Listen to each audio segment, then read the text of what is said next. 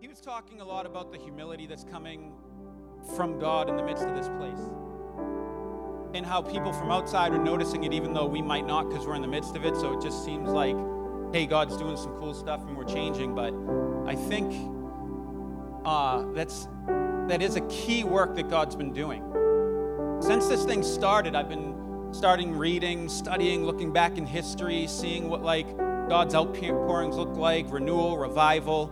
And I've just continually, even before I started reading, kept coming back to Herrenhut and Zinzendorf. And so I started digging in deeper and reading and watching documentaries and studying and really hearing the depth of this man's life, which has been really cool. One of the documentaries about him is titled The Rich Young Ruler Who Said Yes. And it's really encapsulates who this man was, right? And the humility that he had early on. So this guy's name was Nicholas Ludwig von Zinzendorf. He was German. And he was a count. But he wasn't just any count. He was one of the 12 pillars of the German Empire at the time. The 12 counts of the land served directly the emperor. And he was the 22nd of his line, meaning that the wealth and empire of the Zinzendorf family had endured for 22 generations. That's 22 generations of land and wealth that have built up, and that was Zinzendorf's to inherit. And at 6 years old, he felt this real call to pursue God. At 6 years old, he memorized Luther's Small Catechism. For those of you who don't understand that, the Small Catechism was anything but small. It was like memorizing most of the New Testament in size. Okay? And he was 6. So he had this real zeal, and he wanted to go on when he got older to become a minister, but it was frowned upon because the expectation was he would become the next count, so he needed to develop his political networks and relationships and go to the big high parties and stuff like that.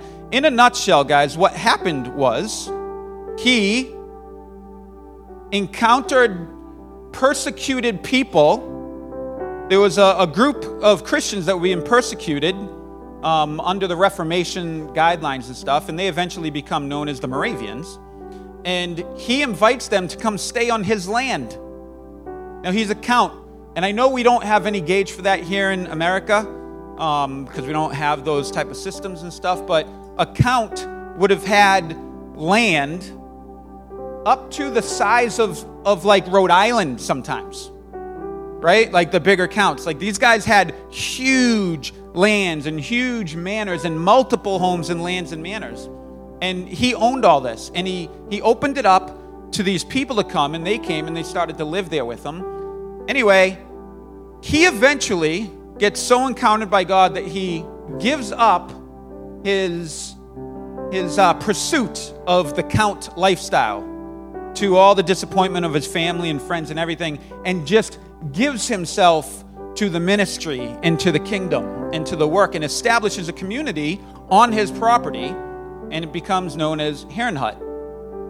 And we've learned a lot about this, how there was 100 years of unbroken 24/7 prayer established there. And I was like, that's the coolest thing. I want to look up how and what that was about, because what I knew of Zinzendorf was that he was all about kind of making Christ famous. That was his drive. So I was like, these two don't seem like, they seem like two major things. How they work together, I didn't understand. So I started reading, and listen to what happened. Okay? Zinzendorf was passionate. When I say passionate, I mean passionate about truth. And that's why he was so on board with these Christians that were coming, and they were being persecuted from the Catholic Church, but also from parts of the Reformed Church. And he was bringing them in and saying, you need to be able to worship according to the Spirit and truth and not be limited by these restrictions. So he sets them up, and he's there, and he begins to teach. And he's teaching them about the heart of God, and he just was such a rebel for his time. Like, when I tell you at the time, women weren't allowed in ministry or leadership. And the two most influential people in his community, aside from him, were women. One of them became the countess. Eventually they married, and she ran the entire enterprise of Count von Zinzendorf's entire manor and estate and the ministry. She was the leading elder of the ministry. You can go into that and go deeper. It was actually one of the theological conflicts between him and John Wesley that caused Wesley to not stay there forever. So anyway, Zinzendorf is establishing this community, and he wants to make sure that it is not a community that gets involved with all the theological debates that were causing all the disruptions. So he said, this community will not be a place for debate. If you have a debate, take it elsewhere. If you want to have a good conversation, discussion about truth, we're definitely going to do it, but we're going to do it according to Scripture and in the context of prayer and fellowship. Well, that didn't stop people from having theological conflicts and debates, right? As anyone knows, it is what it is. You believe what you believe, and you believe it's true because you believe it's true.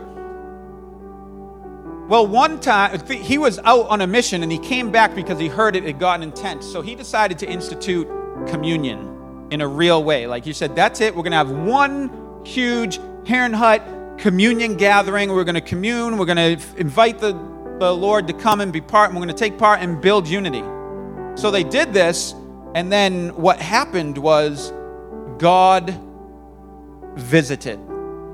They describe it in his writings and the documentary that God came and settled in our midst, and we could not but do anything but love each other deeply. Okay? And as you go in, they had a visitation from God during this communion service where God showed up, just turned the place upside down. They said they were overwhelmed, weeping, laughing, crying with this sense of deep love one for another. And it lasted for months, where this place, kind of like what we're describing and what we've been experiencing here and what we've seen in history, where God visits, it changes everything at a core level, and then he resides and things rearrange in shape, and then things happen on another level. So what happened for Zinzendorf was this. This thing happened, and it shifted the entire heartbeat of his community, where now all they wanted to do was love God and love each other, and they began to think of new and impactful ways to do that. One of them was to begin praying nonstop in order to, get this, minister to the Lord while he was present, or accommodate God while he was there. That's what they did. The thing that it looked like when they chose to do that was unbroken prayer. And at first it started with gatherings. So many people wanted to be a part of it. And Zinzendorf eventually said, hey, this is awesome, and we need to be about the work that God had originally given us as well. And so he instituted basically a plan where everyone, one or two people at a time, would commit to pray for this 1 hour. And they did it 24 hours, 7 days a week, and it would just started. Zinzendorf did not say, this will go 100 years. He just said, this is what's going to happen. And so they did, and then he began to focus on the missions he had been so focused on before. But here's the part that I was like, oh God, because I really felt like there was, like God was on me digging into the Zinzendorf thing. Zinzendorf had been so passionate about missions, he had already tried to reach certain parts of the Northern Africa places, and even had dreams of going to what they called the West Indies.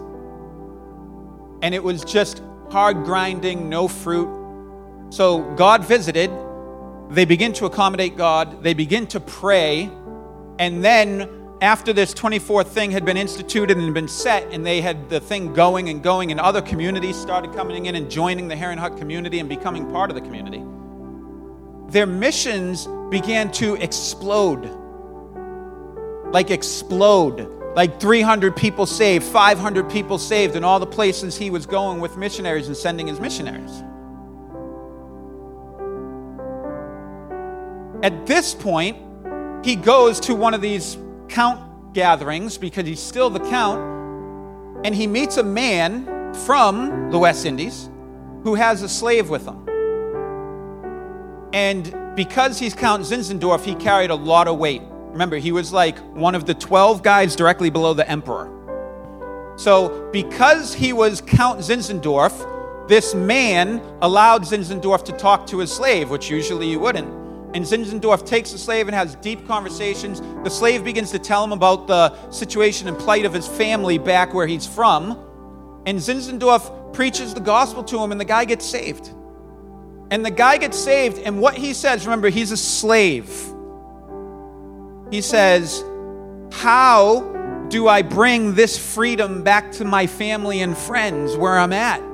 We're slaves. I want my fellow slaves, family, and friends to have this type of freedom. Don't let that slip your mind here, what I'm saying. His encounter with God, his salvation moment, his recognizing that Jesus set him free superseded the fact that he was physically in chains and a captive. It was more important to him now that his family and friends would experience the freedom he was experiencing in Christ than the freedom from chains. Zinzendorf was so moved by this that he decided, this is where my mission focus is going to shift to, and this is where my prayer focus and my heart focus is going to shift. And this was right around the same time, guys, that it was, a little bit before, like the abolishment movement began in England and then spread to America. And Zinzendorf becomes the first Protestant missionary. I know that sounds crazy, but because of the Reformation, it was about reforming an existing church, and they weren't focused on missions. Zinzendorf was so focused on missions that he did this, and he went and began to preach to his community about this mission thing that God is fueling them to do. So he does it, and people in his community, 2 young men, hear it, and they're struck to the core, and they believe that God put it on their heart. So they began to go, starting to reach the slaves as they could, and they weren't allowed in. They couldn't reach them in any way, shape, or form. They weren't allowed to bring the gospel to these people. So they come back and they say, we believe God wants us to sell ourselves to slavery so that we can become part and reach them. And they do. And it's because Zinzendorf had this vision for, one, unity in his community, so it wouldn't be separated by debates on theological topics that were destroying the church outside and the whole. God responds because he says this is the primary thing. We must love God and each other. They have a communion celebration, and God shows up and establishes this love that then provokes them to want to accommodate God while he's there. It's the greatest thing they've experienced. And they do it by establishing prayer and worship to accommodate this. And then that fueled the greatest mission movement we have seen in the world since the book of Acts. It established 100 years of unbroken prayer. It also established, through Wesley, who was heavily influenced by there and wanted to stay, and his brother Charles Wesley did stay his entire life. His brother Charles Wesley never left, was part of the Herrenhut community till he died. Okay, but John Wesley felt burdened with the mission, and the conflict he experienced was enough to propel him. He goes out and establishes a movement based, this is the part that blew me away. John Wesley established 100 years of planting a church a day for 100 years through the Methodist movement, and the Methodist movement was centered around these concepts called holiness clubs. It just meant small groups of believers that would gather together and be the church. Well, what I realized was he literally hijacked Zinzendorf's model of what Zinzendorf referred to, I believe it was spirit clubs. It was small groups of people who come together to confess, commune, pray, and share life together. And so Wesley comes out with the Methodist movement, which is really the Zinzendorf movement, and it spawns 100 years of church planting. This is how God turned the world upside down, because in the midst of that, there is a great awakening that happens both in America, where Zinzendorf and Wesley both end up, and in England, where Zinzendorf and Wesley both started. to this day, Zinzendorf and his communities exist right now. You can go over there and be part of the Moravian movement. You can go to Pennsylvania or New Jersey and see, still 200-300 years later, the fruit of the Zinzendorf missions and movement. And it was all started by a move of God that happened in a community that genuinely was seeking God but couldn't make anything happen in their own strength. But they really did love the Lord and were going after God. And God visits and things change. And then from that place, the Great Commission sees an expression it had not seen since Acts. And I'm saying this because this has been a lot of the conversations in our community. Like some people are concerned that, hey, we were doing so well moving towards the mission of the church and the Great Commission and establishing churches and believers in the faith. And now it looks like we're going right back to that charismatic stuff that we kind of grew out of. And the concern was that what would suffer would be the commission and command of Christ in Scriptures to go and make disciples, baptize them, train them, and establish churches and expand the gospel. And then there's those who came from this, who kind of moved on from that place begrudgingly because they're like, no, it's all about just the worship and the prayer and seeing the fruit of missions. And I'm seeing in Zinzendorf's life and in his example, we see the two marry together in the same way Acts did to produce a great awakening. The Great Awakening brought in souls that were then baptized in the name of the Father, the Son, and the Holy Spirit, and they were taught everything Jesus taught them to obey. Like, this is what happened. It just filled my heart with hope, expectation, and belief. And I'm saying that was what was key. And it's like, this is great. Zinzendorf was awesome, but he is not the inspired word of God. So let me see if this is biblical. I don't know if you guys, for those of you guys who are familiar enough with the word, you know it didn't take long in looking in the scripture to see if this was biblical. Right? This is the scripture. This is it. When you look, another thing, one of the biographers was quoting Zinzendorf and Zinzendorf's daughter, I believe, who described the outpouring of God, and they were comparing it to modern day outpourings. And they said it was like Pentecost. And he said, but maybe a more modern understanding, Azusa Street, right? Where there was an outpouring and an infilling of the Holy Spirit, but the manifestation of it wasn't gifts, it was love. It was love for God and his people. Right? Now, Zinzendorf was a big gifts guy. Let me rephrase that, because when I say big gifts in our context, we think differently. He fully believed and supported in the gifts for today. That's how I put it. He believed God healed. He believed he believed in prophecy, but he was just such a truth guy. This is the guy who said, this was his life model, and it's so impactful because when you know who he was Nicholas Ludwig von Zinzendorf, the Count. Do you understand? His whole life was set. He didn't have to do a thing. From the time he was born till the time he died, he would have been one of the richest, most wealthy people on the planet with everything he would ever want. Servants, his servants had servants. Do you understand?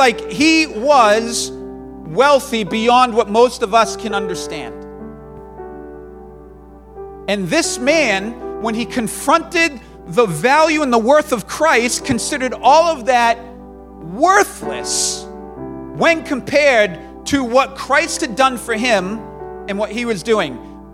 I missed that part. He got saved, when he didn't get saved, but when he decided to fully commit his life to the mission of God on the earth and to Christ, he had gone to a art performance, and there was an inscription under one of the art pieces that said, it was about the cross of Christ, and it said, Christ did this for you. What have you done for him?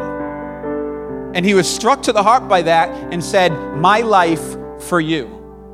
And he gave it up. So listen, this is what is so powerful. Zinzendorf, one of his best known quotes, which is not a lot because he's somehow hidden in history, no one knows about him, was this. This is what Zinzendorf said towards the end of his life. He said, preach the gospel, die, and be forgotten.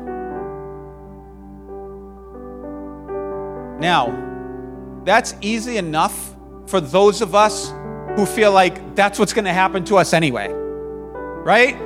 We're lucky if our family remembers us 2 generations from now, right? But this was Count Nicholas Ludwig von Zinzendorf, the 22nd generation representative of an ancient noble family and bloodline that helped rule over the empire, the English, British, German empire that was shifting at that time. And he said, I gave all that up and I am content to preach the gospel, die, and be forgotten. And guys, he backed it up with his life. Do you know this man, who was one of the richest people in his nation, died bankrupt because he spent every penny he had and then some fueling the missions to England, Africa, and the Americas.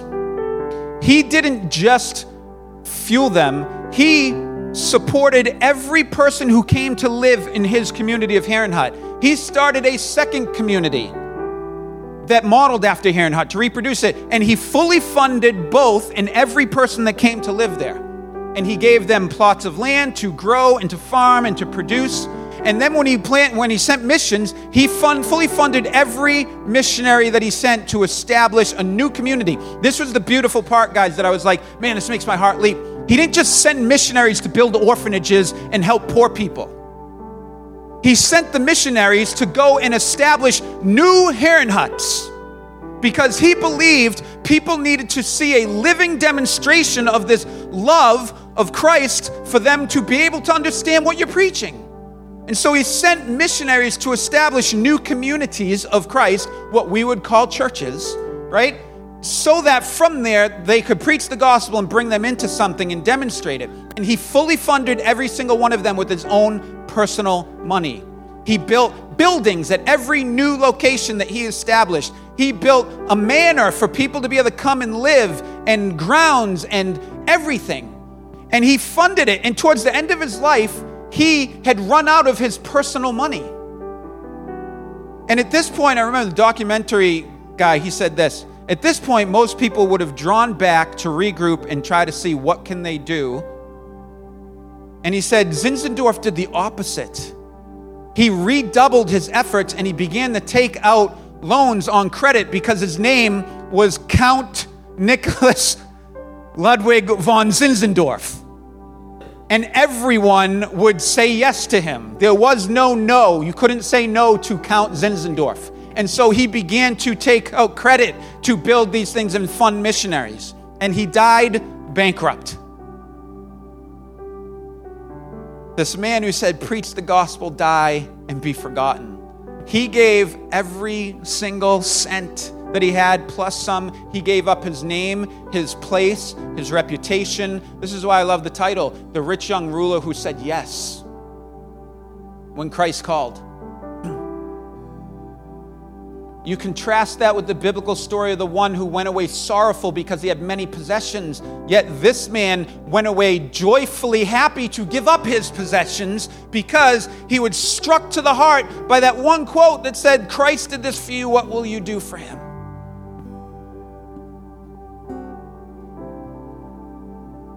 And I think all that is to say this, that I wanted to do that because I wanted to inspire. I wanted to set forth vision for what God has done in the recent past and reason to hope and believe that God wants to do it again and more so, and that he will do it again and more so, and that he has probably attempted to do this more so with different groups that just didn't know how to respond or respond correctly. And here we are, and God is doing something so real, so undeniable, so tangible, in a place that was so hungry and focused on expanding the kingdom of God and his mission through church planting and establishing and reproduction. We are living under a promise from God prophetically for land, wealth, and souls. And as we've understood this promise, we've understood it as land and wealth being the means and the fuel for the souls. That as God brings land and the wealth, it will be in preparation for the big influx of the harvest in souls. And we've been preparing for that, and we've been ready, but every time we're like, God, this is slow work. This is grinding. We can't get enough leaders to handle what we have now. So we've been like, God, you have to do something, because we've tried so many things.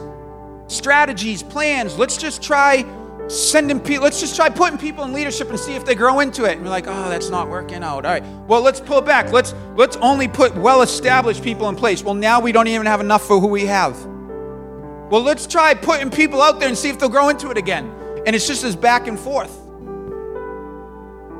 And now our hope is in this, that God is pouring out and he will provide the laborers for the harvest. As we pray, as we accommodate him, as we say, not our will, God, but yours be done. Not our way, God, but yours be done. But show us, because we don't know. And here we are. And so what I'm saying, what Sean was saying, his mom mentioned, I think is at the heartbeat of what God's doing. She's recognizing this shift in the people of God, in the people who are coming to pray. Their prayers are shifting as they behold God in his presence, and they are being transformed into the image of the one they're beholding. The one who said, I am meek and lowly in spirit and heart. Come to me, you'll find rest for your souls. This is his self-testimony about himself. And I love the word meekness, because meekness is not weakness, it's strength under control. And that marks Christ, that he was the fullness of God.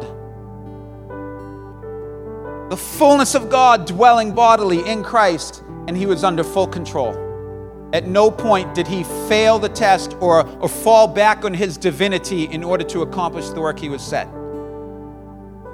Meekness was the mark of Christ on the earth.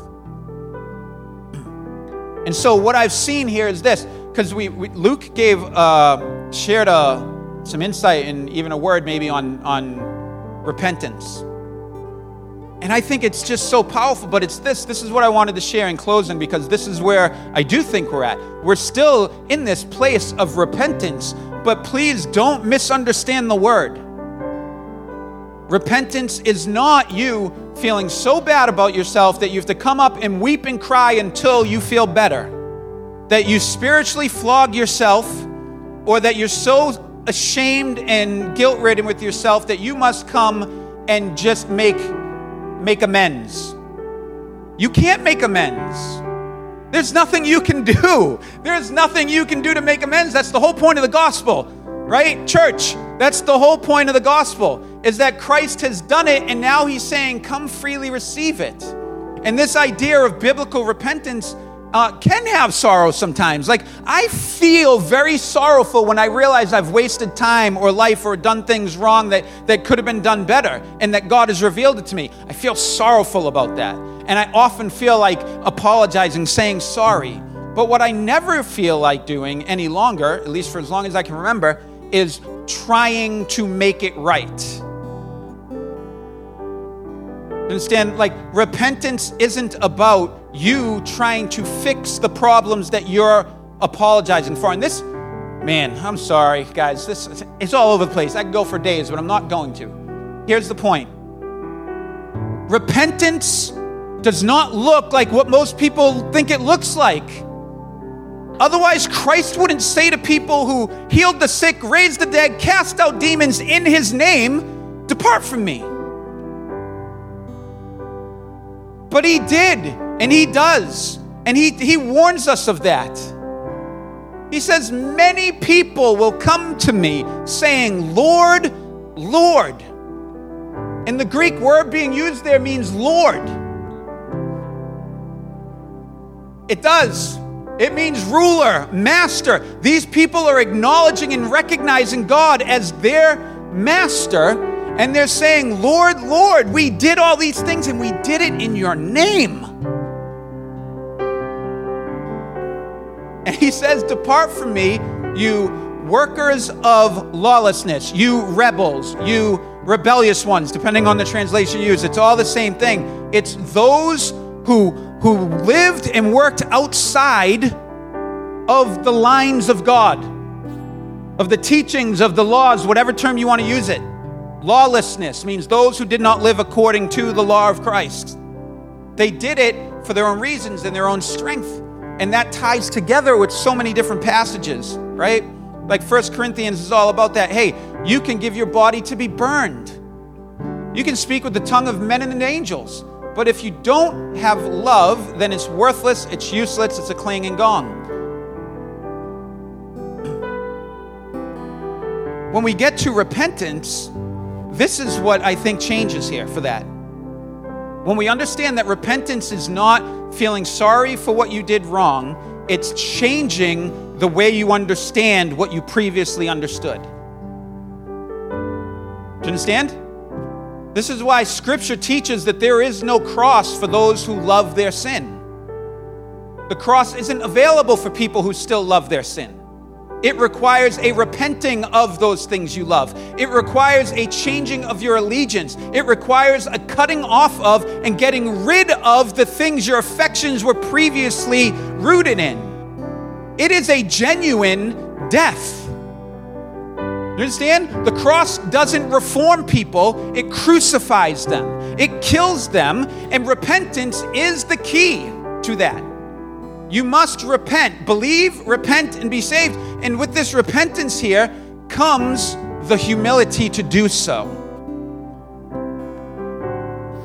That's been my experience here, and this is what I want to wrap it up in. I've been talking to a few people over the last weeks and just talking to them and saying like, man, that's also been my experience. But this, that it is the kindness of God that leads us to repentance.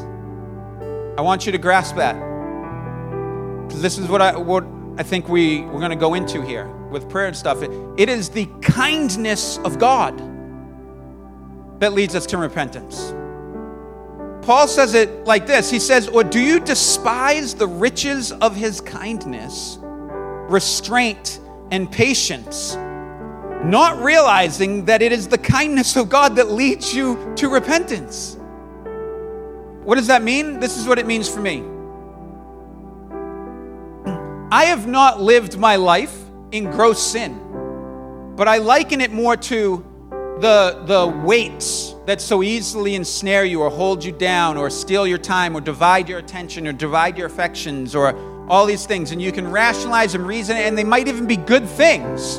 And they may have started out as a good thing, but they've become less than a good thing now, and they take away from the God things. But you're not letting go of that. You're not shifting your mind from it. Instead, you're appeasing it. You're living in that midst of split attention, split affection. There's a reason why Paul in Corinthians 7 tells married people, giving them advice, saying, listen, even married people now should live as if you're not. He wasn't saying neglect your family. That's not what he was saying. But he was talking about your heart, focus, and attention no longer divided. Everything to Christ. And when Christ, because you're doing it to Christ, Christ then redirects your affections to your wife and your children as needed. But it is unto Christ instead of some unto Christ and some unto your family. I hope that makes sense. Anyway, it's this idea that the kindness of God is leading us to repentance. And for me, it's been God has touched on me, or the Holy Spirit, over the last couple years. Hey, what do you think about this, Steve? And I'd be like, I think it's really good and I like it. Why? Oh, no reason. Just want you to think about it for a little bit. Like, okay, I thought about it. I can make it work, God. I can do it. I can fit this in here while still doing my stuff. I'm telling you, I can. I'll just stay up later. I'll make more time. But, and I'll exchange some sleep so that I can have time to do this. Okay. Maybe a year later, same thing. Maybe a year later, same thing. And it's just like, I'm like, okay, all right. I have it handled already. Like we've talked about this. I'm like, thank you, Lord. Well, when God poured out on this, when he poured out here, and this is what I'm saying, let me draw the parallel real quick that I was seeing. In Zinzendorf, they were already trying to live in unity. They were already trying not to allow divisions to happen, theological debate and splits to cause little rifts and little divisions as they should. They were already trying to do that. They were doing the best they could. They were trying to love each other genuinely, sacrificially, right? That's the idea. They didn't need to give each other more hugs more often. That wasn't the goal. It was to serve each other well and to view each other rightly and to love each other. They were doing that already. But there was another level they weren't getting to, and Zinzendorf kept seeing that and kept saying, guys, enough, we need to love each other. And then he tries by saying, we're having a communion meal, we're all coming together, and we're just going to love each other no matter what, in their strength and effort. And I've done that myself multiple times. I've fasted it, right? Knowing I'm coming back to it though. And when God poured out here, like he did in Herrenhut, this is the only way to describe it. He turned from checking in on me to relentlessly hunting me down over this thing. Right? Relentless. I couldn't escape it. Sometimes I felt like I couldn't breathe in the seat because the weight of him on me. And it felt torturous. It felt wrong. And what I've recognized after, because, man, there's so much here, but in the last 5-6 years, I was set free from a stronghold that literally had me convinced that God didn't love me. In my heart, I was convinced of that, not in my mind. In my mind, I was like, of course God loves me. But in my heart, I lived as if I needed to earn his love and the favor of him and others. And God had set me free from that probably about 4.5 years now. I think my time's awful. So in that context, here, God is hounding me and it's brutal. And I am squirming and fighting and I feel suffocated, feel like I can't breathe. Sometimes I'd just be sitting there and worship and have to go because I wasn't breathing, because I was stressing and straining and wrestling with God. And over the last couple weeks, what I feel like God showed me was this was such a demonstration of God's love for me. His tormenting me, his relentless not letting go and pressing and forcing me to give up something I genuinely loved to do and enjoyed. And a community of people I genuinely loved being part of. It felt like a forcing and it was a death. But when the death happened, I was able to see it was the kindness of God that led me relentlessly, that put me in the headlock and dragged me to it until I experienced the goodness of God that I could not see or understand from where I was. It is that type of kindness that is leading us to a place of repentance. What did this repentance look like? I was not weeping and sorrowful like I had done some awful thing. No, it wasn't that. It was more so I just have to face truth. I have to face truth. This is true. I can't justify, I can't rationalize it anymore. And I need to shift the way I'm understanding this. I need to shift the way I'm seeing this. And I need to cut this thing off and I need to die to it in order that my full attention and affection can be where I genuinely believe God's forcing me to put it. And then do it without bitterness or resentment or spite. That type of submitting to the will and the heart of God was repentance. And I think what he's moving us to in this place is a wide sweeping repentance of how we have previously lived and understood our interactions with Christ and his people. How we have previously understood how we use our time and life and resources. Right? And never mind Christ, if we just come down to a human bar as an example and use Zinzendorf as an example of how he chose to use his life and time and resources, then there's an example that sets a pretty good bar. But why? Because on the other side of this repentance is going to be a church that literally lives and throbs and beats with the heart of God and sees these healings and salvations and baptisms increase exponentially, because healings happen because the love of God is on the person. Now, I'm not making a theological statement on healing there. I'm just telling you, God heals because he loves people. God saves people because he loves people. This was Paul's entire admonishment to the church in Corinth, Chapter 12 was like, hey guys, I get it. There's so many gifts in the church and they are so good. They're so valuable. God gives each member a certain gift, a manifestation of the Spirit, so that when you come together, you become whole and you're the representation of God. And these are great. And you should pursue these things. And you should pursue this. And hey, the nose should value the ear, and the eye should value the foot, and the knee should value the chest. And you need all these things for it to be the body of Christ. But guys, not everyone is this gift, and not everyone is this gift, and not everyone is this gift, and not everyone has this gift.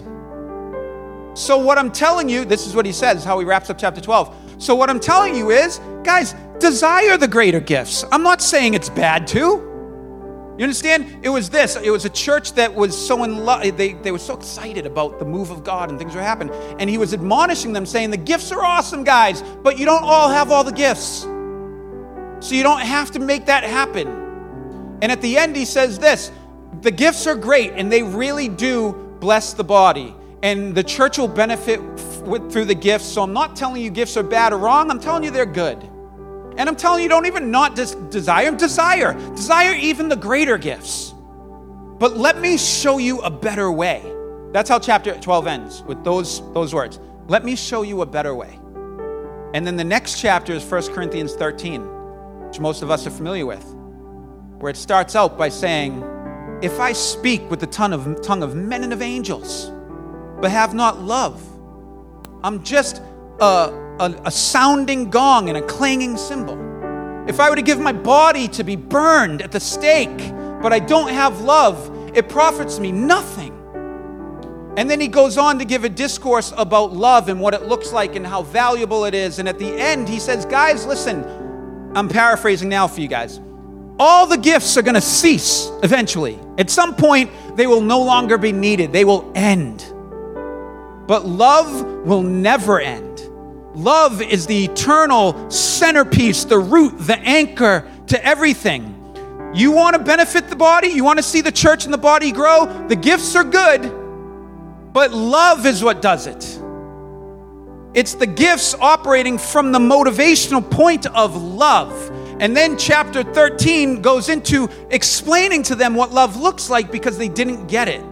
It suffers long. It's kind. It believes all things. It hopes all things. It endures all things. It suffers long. It is faithful. It never ends.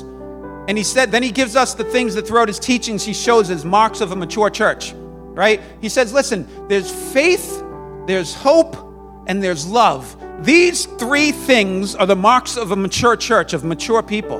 But the greatest of even these three things is love. And then he goes into chapter 14 right after that and explains to them how the purpose of gifts work, saying they are intended to edify and build up the church. So if you find yourself operating in a gift that's not doing that, just stop when you're gathered together, because the goal is to love and edify and build up each other. Do you see the flow of what Paul's teaching is? And so when God begins to pour out here, it has to be rooted and grounded in this humble recognition of who God is and what he's done for us, because that provokes love. We will love him because he first loves us. And then he says this to us, as you have been loved by me, love others. That's scripture. That's just the process. And God is loving on us. He is visiting us because he has chosen to sovereignly. And he is loving on us, and he is leading us into repentance through his kindness. He is visiting. He is present. He is healing people. He is saving people. People are getting baptized. People are getting rocked. People are getting realigned. They're repenting. They're acknowledging the goodness and the greatness of God, all because he loves us enough to do this for us. It is his great kindness that is leading us to this place where we can acknowledge this, repent, and be made more like him. And from that place, the wonders and the works of God will go, and they'll be awesome. But this has to be rooted and grounded in us first. This love of God, what he's doing in us and for us from this place, so much so that we will joyfully accept the gift of repentance and his kindness that is leading us to this. And we'll be able to dispel the shame and the embarrassment that might be trying to keep you from doing it. And instead, you repent before the Lord and say, I'm yours, and I want this, and I want to do this. And when that happens, we're going to see everything happen. It's going to explode. In the day of God's visitation and his power, the youth will volunteer freely, right? The people of God in general will volunteer freely. They will give it. 24/7 will be easy to do because people are like, God, if this is what you're doing, I want to be part of it. Missions will be easy to do. We're going to have people coming up to us saying, we want this, I want to do this. And we're going to have to pray and seek God and say, is this right for them to do? Do they need more equipping? Do we send them now with a team? Whatever. Who knows? I don't know. I have great hope for it, though, because of what God's doing. And the word of God does not return void. It's promised to us that it accomplishes everything it was set out to do. Can you think of anything else God is trying to do right now? Like, why would he do what he's doing? It wasn't so that we could feel better about ourselves. It wasn't so that we could say, yeah, you see that? God's doing something here too. We're special.